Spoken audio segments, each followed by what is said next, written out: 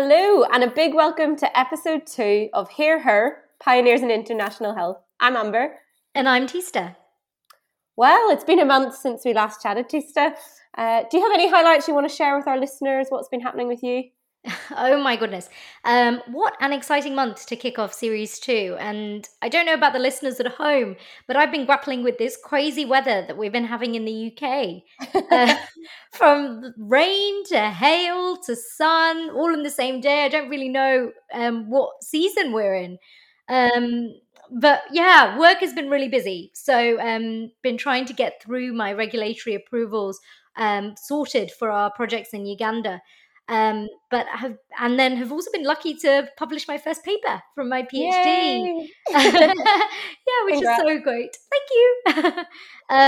And have just started a new role within the knowledge synthesis team at PMNCH, which has been hugely exciting. So yeah, it feels like it's been a really busy month actually. How about you, Amber? How have you been? Yeah, I'm good, thank you. I love May. I love the nights getting longer. It's been the start of our second series, and it's also been my birthday month, which is cool. So I've had a couple of weeks annual leave actually, and was spending some time with friends and with family. Definitely got a few more grey hairs than before, but I'm okay with that. I'm sure that's not true. But it sounds like, you've had a fantastic month. And actually, like you say, it's been a great start to our second series. And this month has been really jam-packed with the introductions from the newest members of the Sanya sister family, to Lenka's thought-provoking episode, to Katrina Waite's creative video, where she highlighted some of the work she's been doing on including pregnant and breastfeeding women in research. Mm-hmm. And we've really loved all the discussions and interactions we've had on social media, thinking about supportive honesty, bi-directional learning, and reading more broadly. Yeah, it's been so helpful, and I've really enjoyed just delving into some of these topics a bit more. And we just wanted to give a shout out to the African women in Science Hub who were inspired and challenged to think differently having listened to Lenka's episode. And you may remember our guest from last series, Dr. Adura Bank-Thomas, and he had shared with us how encouraged he was just to be learning from other disciplines, that there's no real need to reinvent the wheel as such. And a huge thank you as well to many of you who joined our discussion about the importance of the language that we use when we're discussing pregnant and breastfeeding women. And this is a real topic that needs careful consideration. And it has been incredible to interact with so many listeners from across the globe. And this month, we've had people from Slovakia, from Uganda, from Belgium, from Tanzania, just to name a few. So thank you for joining us. Absolutely. We're really grateful for your support. And there's just been so much going on. If you haven't had a chance yet to listen to everything from episode 1 and our first month, please do head over to our Twitter page at Sanya Sisters to look back at some of the discussions, videos, and polls that we've had. We're really keen to share as many stories and projects from across the globe. So why not drop us an email at sanyasisterspodcast@gmail.com and let us know what you're working on. Now, this episode, we are delighted to have the inspiring Dame Professor Tina Lavender with us from the Liverpool School of Tropical Medicine. And she's been chatting to Amber, so let's have a listen to what she's got to say.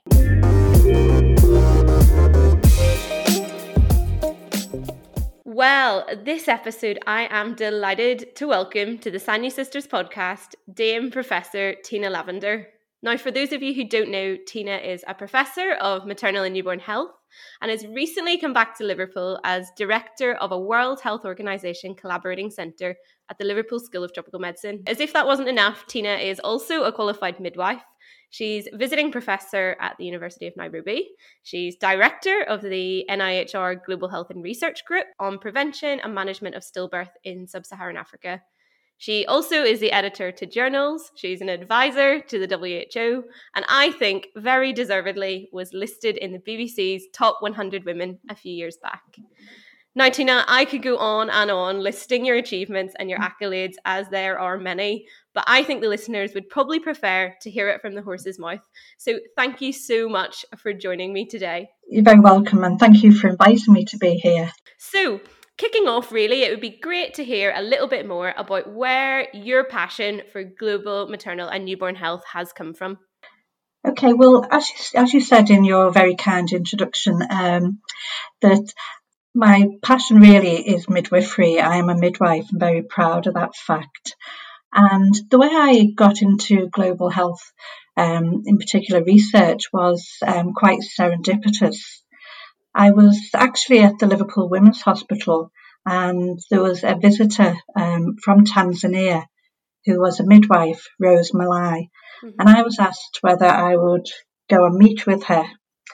Any midwives that are listening to this podcast will know that midwives are one big family and we're always happy to chat to each other. So I went and met with her and we chatted, and she actually invited me to go to Tanzania to present at a conference and to discuss evidence-based practice. And this was 21 years ago now that I went to Tanzania, not really knowing what to expect. I hadn't been to Africa before, and I was just absolutely bowled over by the passion of the midwives there and the challenges that they faced. And from that point onwards, really, I never looked back. I was just hooked into global health research.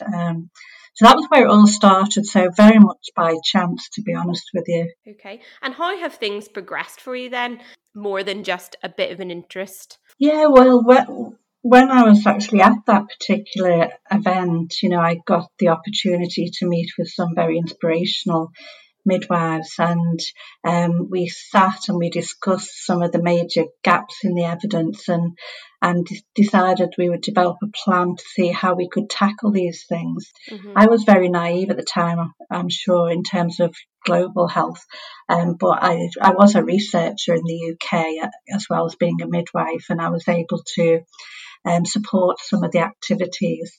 And we, as a team, as a collaboration, we decided we would put in some small grants to start priming some of the work that we wanted to do. And, successful with some of these, we did things like, we built collaborations with others like WHO and some of the obstetricians that I knew who were working in global health, as well as other professions.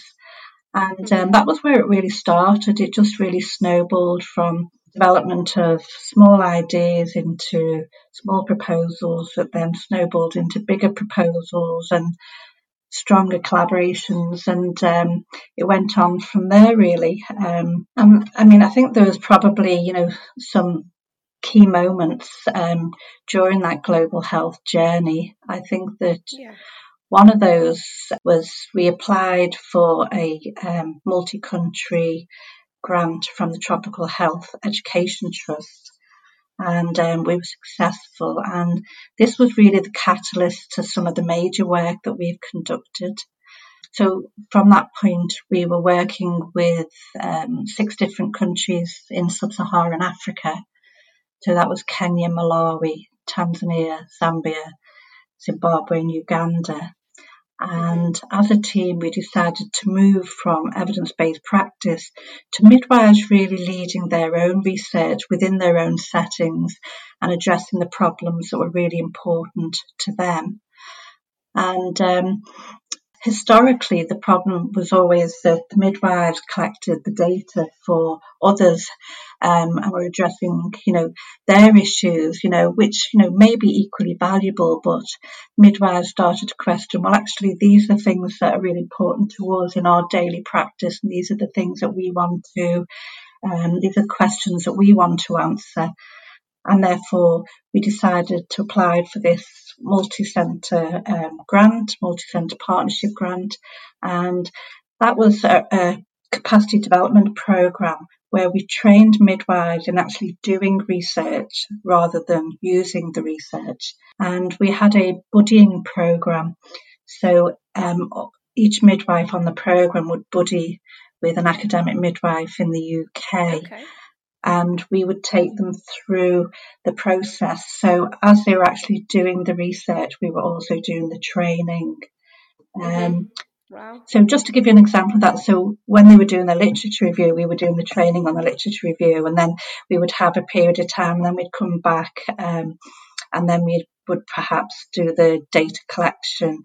So we'd have theoretical sessions on data collection, which would run in parallel to them being able to collect the data. And from that program of work, we were able to develop some really strong pieces of research that we took forward. That was the catalyst to then applying to the NIHR, look at prevention and management of stillbirth, and that was the Global Health Research Group, which you mentioned in your introduction. So that's kind of a whistle-stop tour of our journey. So it's been a long relationship.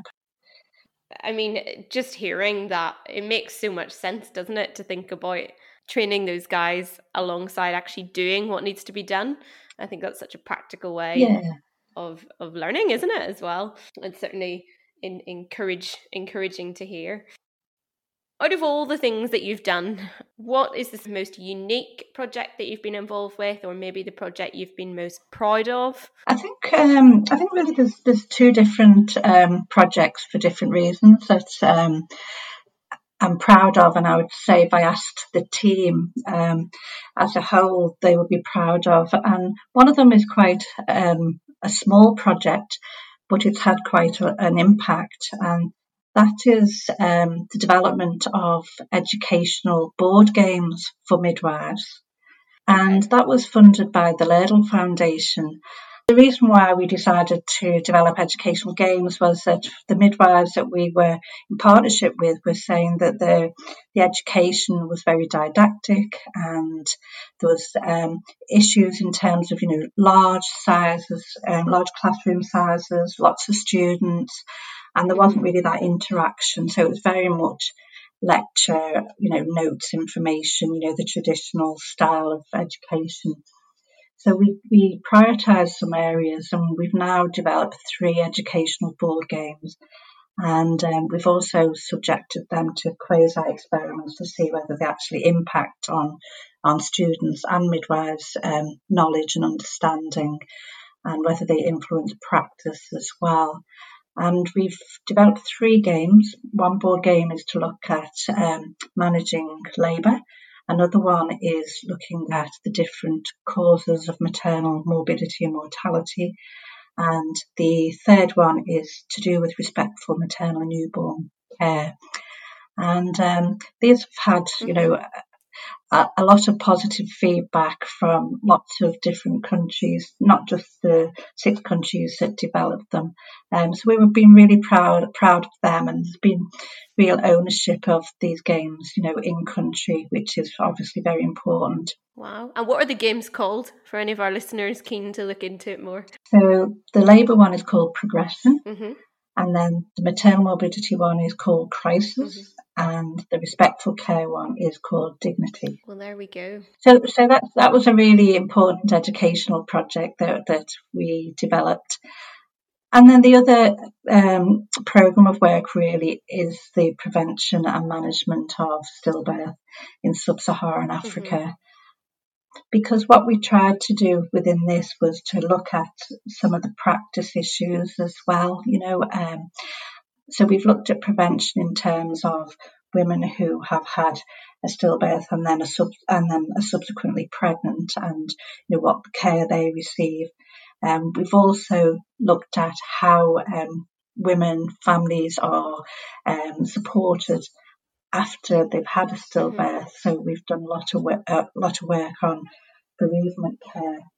And I think that the important thing about this programme is that we have been able to see a lot of impact of the work we've done. And in terms of things like advocacy, when we first started the programme of work, I remember the first meeting I went to in Kenya. We had a stakeholders meeting, and we all sat round, and I presented the project, and then there was just totally silence. And I said, "Has anybody got any questions? Anybody got any thoughts? Any discussions, etc.? As you do." Yeah. And there was just deathly silence, and I was thinking, "Oh, what have I said?" And then one of the matrons said, "We don't talk about stillbirth and these were health professionals. Yeah. So we knew at that point that we had a big challenge on our hands to be able to get people to open up, talk about the issue of stillbirth, because that's obviously the first step to making changes. So that was our starting point. And that very same hospital has done so much on this project in terms of developing bereavement guidelines, introducing counselling, having dedicated rooms for women who have birthed a baby who's stillborn, and introducing peer supporters. They've done so much. So but after the 4 years project, when you look back and see, well, we have made a difference, that's why it's all worthwhile, really. Absolutely. So I think that program has been, for me, the most impactful, definitely. Yeah.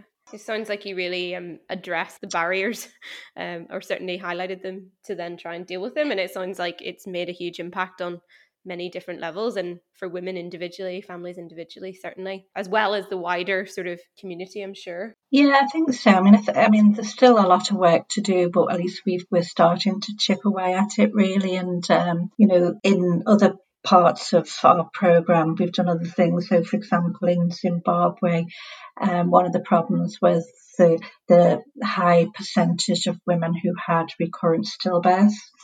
So we trialled a clinic specifically for women who'd had a previous stillbirth, so that they could get the physical support, but also the psychological support as well. And the clinic is called a Tembani clinic, which means hope, which and that has been really successful, and it's going to be sustained beyond the research, which is obviously really important in global health, because often people do projects and then they go and everything falls apart and it's not sustained. But one of the things that we made sure as a team was that anything that we did, if it showed that it had positive results, that we would implement ways of sustaining those interventions. Wow. And that's what we've tried to do. So that's another aspect that we've been very proud of. Brilliant. That's fascinating to hear about, and just so encouraging. And I think it's a podcast in itself, isn't it? Thinking about sustainability, especially in global health, it's such a massive topic. And not just doing something good for while the money's there, or to make us feel good, but actually to impact real people and real lives. It's so crucial. Absolutely. And I think that, some of the partners, they have these sayings about people being seagulls, and, meaning that sometimes researchers sweep in and sweep out and then never seen again. Whereas I think that the benefit of having long-term partnerships are that you build that relationship, and you build the equal partnership, which is really important, because obviously we all learn from each other and we've all developed together. I think that's absolutely crucial to sustainability and to having a real impact. I think the other thing that has been really important for the work we've done is that we've introduced community engagement and involvement groups within the 6 sub-Saharan African countries that we work with. And these groups are made up of women who have had a stillbirth, and in some countries also the male partners as well. And these have really helped to identify the most important research questions and helped to give advice on the design of the studies, the recruitment and ethic and consent processes. They've really helped with lots of different aspects of delivery of the projects that we've conducted, including, the best way of interpreting and disseminating our findings. And I think at the outset, we probably hadn't realised how important those groups would be to us. And I think that, when you use community engagement involvement groups properly, they can just be a huge asset to the project with more meaningful findings. So I think that that's one of the successes. Was there times in those meetings or, those discussions where you were totally surprised or what they were suggesting was just like, oh, we really haven't even thought about that or considered that? Well, I think there was a few things really, but things like the fact that, who would be the best person to actually go out and do the interviews. So, for example, when we were conducting interviews in the communities, the women in the community engagement involvement groups were saying, we don't want a young girl coming out. So they didn't want the younger research assistants. They wanted somebody more mature. Or, the male partners would want one of the male research assistants, not one of the female ones. So there was things like that.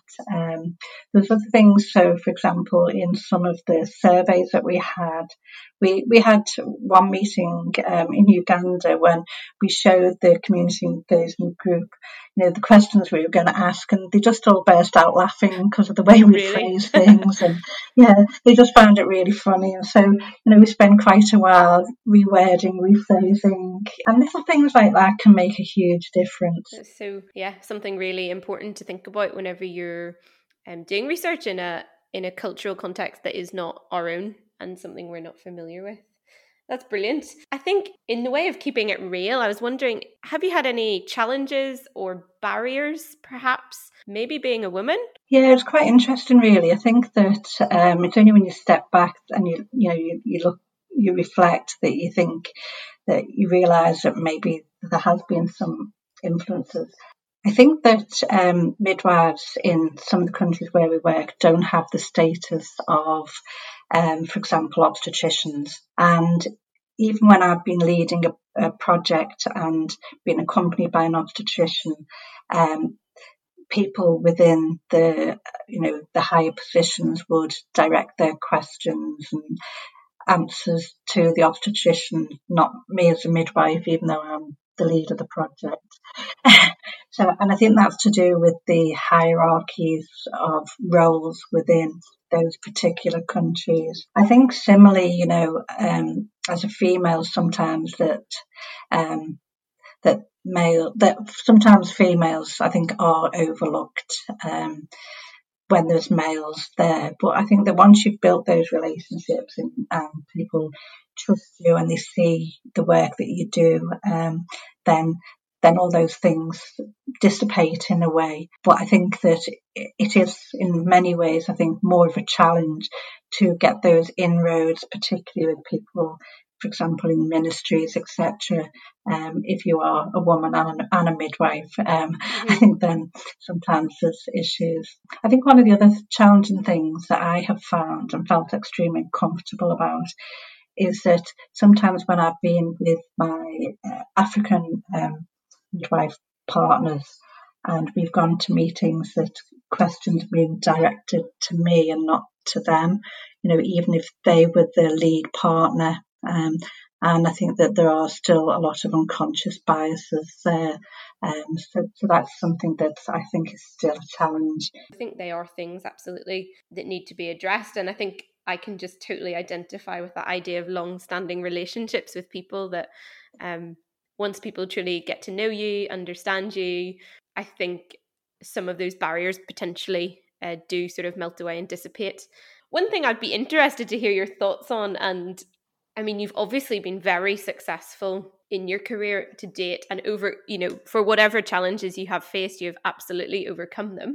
Does imposter syndrome ever creep in, thinking, oh, I shouldn't go for that, or that would be really difficult to apply for, or how have you dealt with that throughout your career? Oh gosh, imposter syndrome pops its head up all the time with me, to be honest with you. And for those of you who know accents, know that I'm from Liverpool. So, I recall my dad saying to me, "You'll never get anywhere, Tina, with a Scouse accent." And I keep reminding him of that now, actually. But no, the imposter syndrome is always there. And, and I think it's just a privilege to work in this arena. And, every week I kind of think, wow, I'm doing this amazing job with some amazing people and hopefully having, some impact for benefit of others. And I can't think of a better job, But yes, the imposter syndrome is there all the time. Well, it's reassuring to hear that it's with people at the top, it's still very much a thing, and you definitely have got somewhere with a Scouse accent. So perhaps your dad was incorrect on that one. And from your point of view, then looking forward, what does the future global maternal newborn health look like in your world, in your sphere? What are you focusing on? Well, obviously, there's lots of uncertainty at the moment, particularly with the cuts in ODA funding. But also there are some positives in terms of, being a real thirst for collaborations, which has been evidenced by the COVID vaccine. So I think there are lots of real positives at the moment, and I'm quite an optimistic person.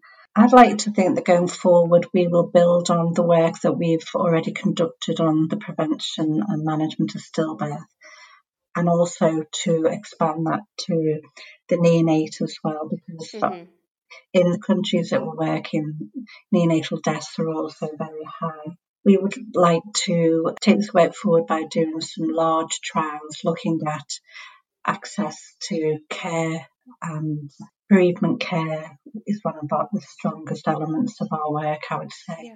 Also doing some more work on respectful maternal and newborn care, because it always rears its head as a problem, but very few people are doing anything to actually tackle it.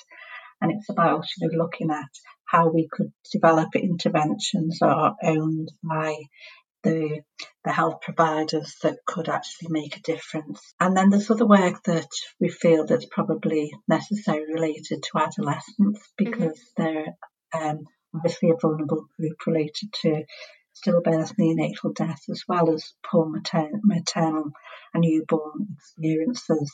And then the other area that we're particularly working in and would like to further is looking at women following obstetric fistula. Okay, yeah.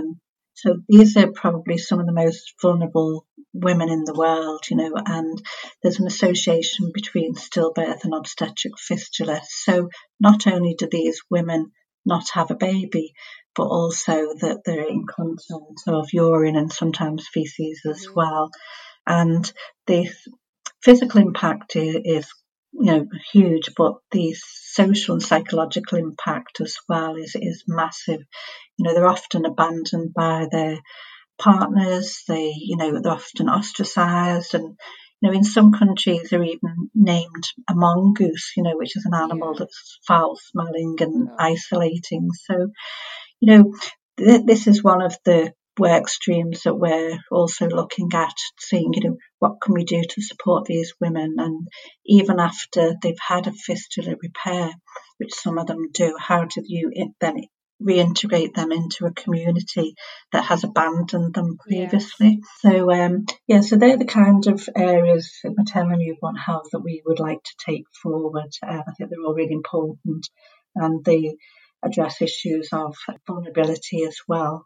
I think this one of the strengths of the work that I do, with the team around me, is looking at, physical, but also looking at the social and psychological impacts as well.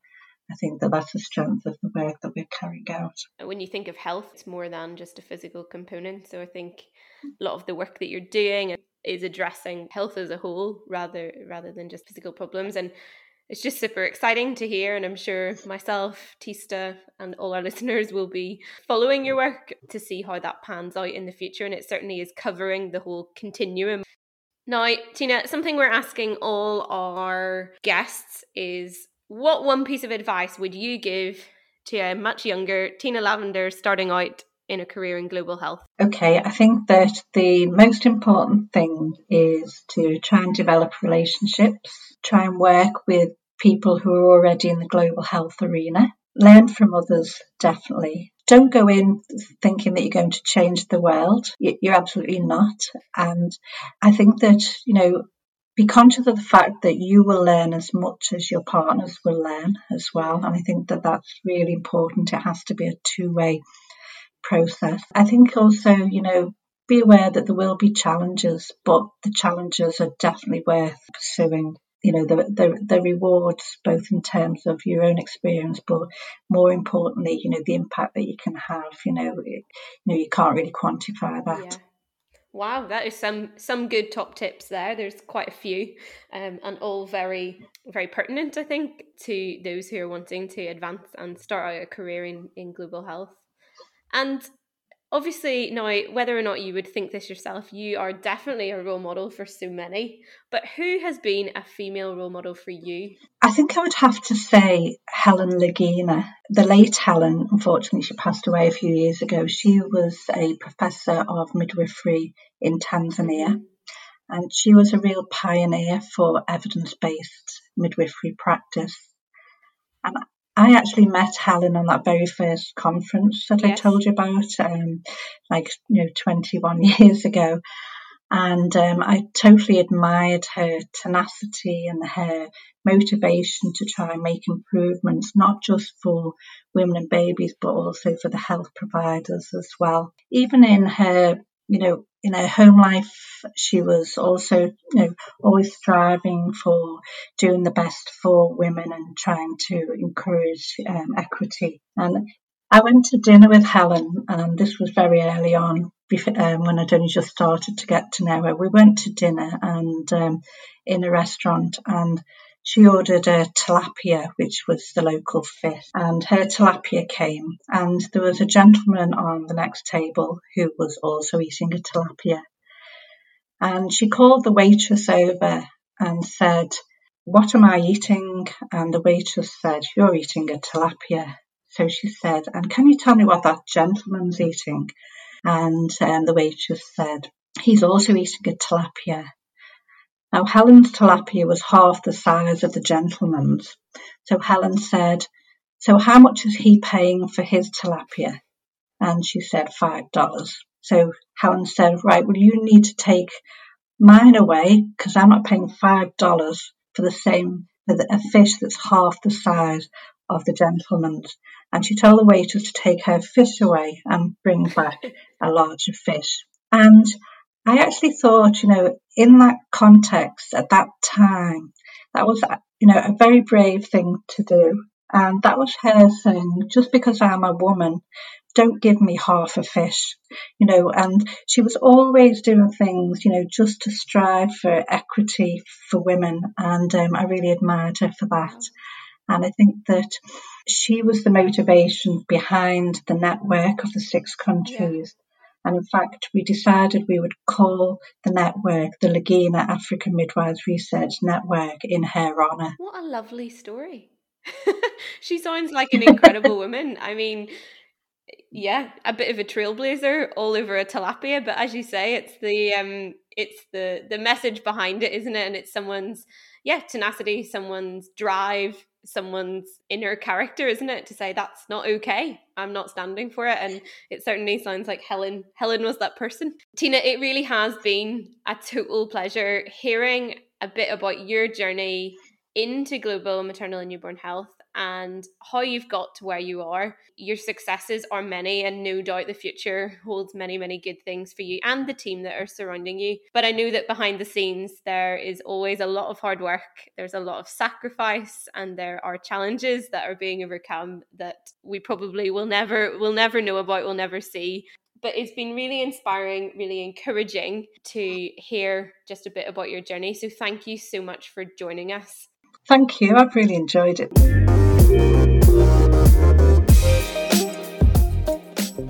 Well, Tista, what did you think of all that? Wow. Well, firstly, it's safe to say that having a Scouse accent has definitely not held Tina back in the slightest. I would agree. It was so inspiring and fascinating to hear all the incredible projects she's led on and the progress she's made for the well-being and health of mothers and newborns. To me, one of the most inspiring anecdotes Tina shared was when she discussed presenting at a clinical meeting with healthcare practitioners about stillbirths, and how she realized how uncomfortable many of the clinicians were describing stillbirths and discussing it. And yet, as she mentioned, these were the same healthcare workers providing care for women and their families. And so if they're uncomfortable merely discussing it in a clinical meeting, how were they going to be able to support mothers and their families going forward? So it was really inspiring to hear how she responded to this challenge by developing these innovative tools like the educational board games, which sound fantastic, and being able to get providers comfortable learning and talking about stillbirth to improve the care that they provided. It really did resonate with me that outside being caregivers, midwives have such a unique and critical role in being advocates for the health and well-being for mothers and their babies, and really have that strong role in ensuring that they receive the high quality care that they deserve. And on the topic of advocacy, I loved her commitment to striving for gender equity. I think the story of the tilapia really, yeah, totally. I will never look at a tilapia in the same light again. And it definitely just made me think that, of course, just because I'm a woman, I don't need to accept half a fish. I think we all play a huge role in leveling this field, and I really felt inspired hearing the active steps that Tina has taken to do this. I love that story, and it was just a really simple story, but with a really poignant point, I guess, underlying it all. I could have chatted to Tina all day long. There's so many aspects of her career that I was just really encouraged by, inspired by, and I guess there's been two things that I've sort of mulled over following my chat with her. And the first would be the idea of sustainability within research, and I think we could probably extend that to project-related work into the voluntary sector as well. Tina had mentioned this idea of seagull mentality, and I guess the concept would be that researchers or volunteers or whoever it may be would swoop down, take what they need or what they could get, and then fly off again, never to be seen. And working in that fashion does not benefit the society. It certainly doesn't benefit the participants of the research in the long term. And I do think there is a real responsibility for those of us working in low middle income countries to really give serious consideration and thought. If the work that we're doing is of benefit to that population, then how best can we continue that? Maybe once the funding has finished or our time frame is up, how we can, sustain the work that we've been doing. And the other thing I really loved was Tina was very clearly proud to be a midwife, and I just really admired her in being a champion and an advocate in her spheres to help build the capacity and give midwives autonomy, especially within research and academia. She had sort of said through her experiences, and historically, midwives perhaps took the role of data collection on the behalf of others to be contributing to their work. But she is so passionate and has lived this out essentially in training up midwives to come up with their own research questions that are relevant to the work they're doing, to bring those to the forefront and then be equipped with the skills to actually be able to answer their own research questions. And I just thought, what a great way of thinking about things. And she's really, really done that and continues to do that. So yeah, they were a few of the things that I've been thinking about since my chat with her. Definitely. And I think it is that concept of ownership, which is so empowering for many of us working in this field. Yeah, there have been just so many amazing key take-homes from this episode. And so it's a good job that we've got an entire month to keep reflecting and learning and discussing in more detail over all of our social media platforms. So please do keep an eye out, because we've got some fantastic videos from other projects happening across the world that we can't wait to share with you. If you haven't already, please do make sure that you're following us on Twitter and Facebook, which is @Sanya Sisters, and on Instagram @Sanya Sisters Podcast. And next time, Tista will be chatting to Franca Cade, who is the president of the International Confederation of Midwives. Franca has had an incredible career and is regarded very highly in her field and is an advisor within international maternal health. So we can't wait to share her story with you. Until next time.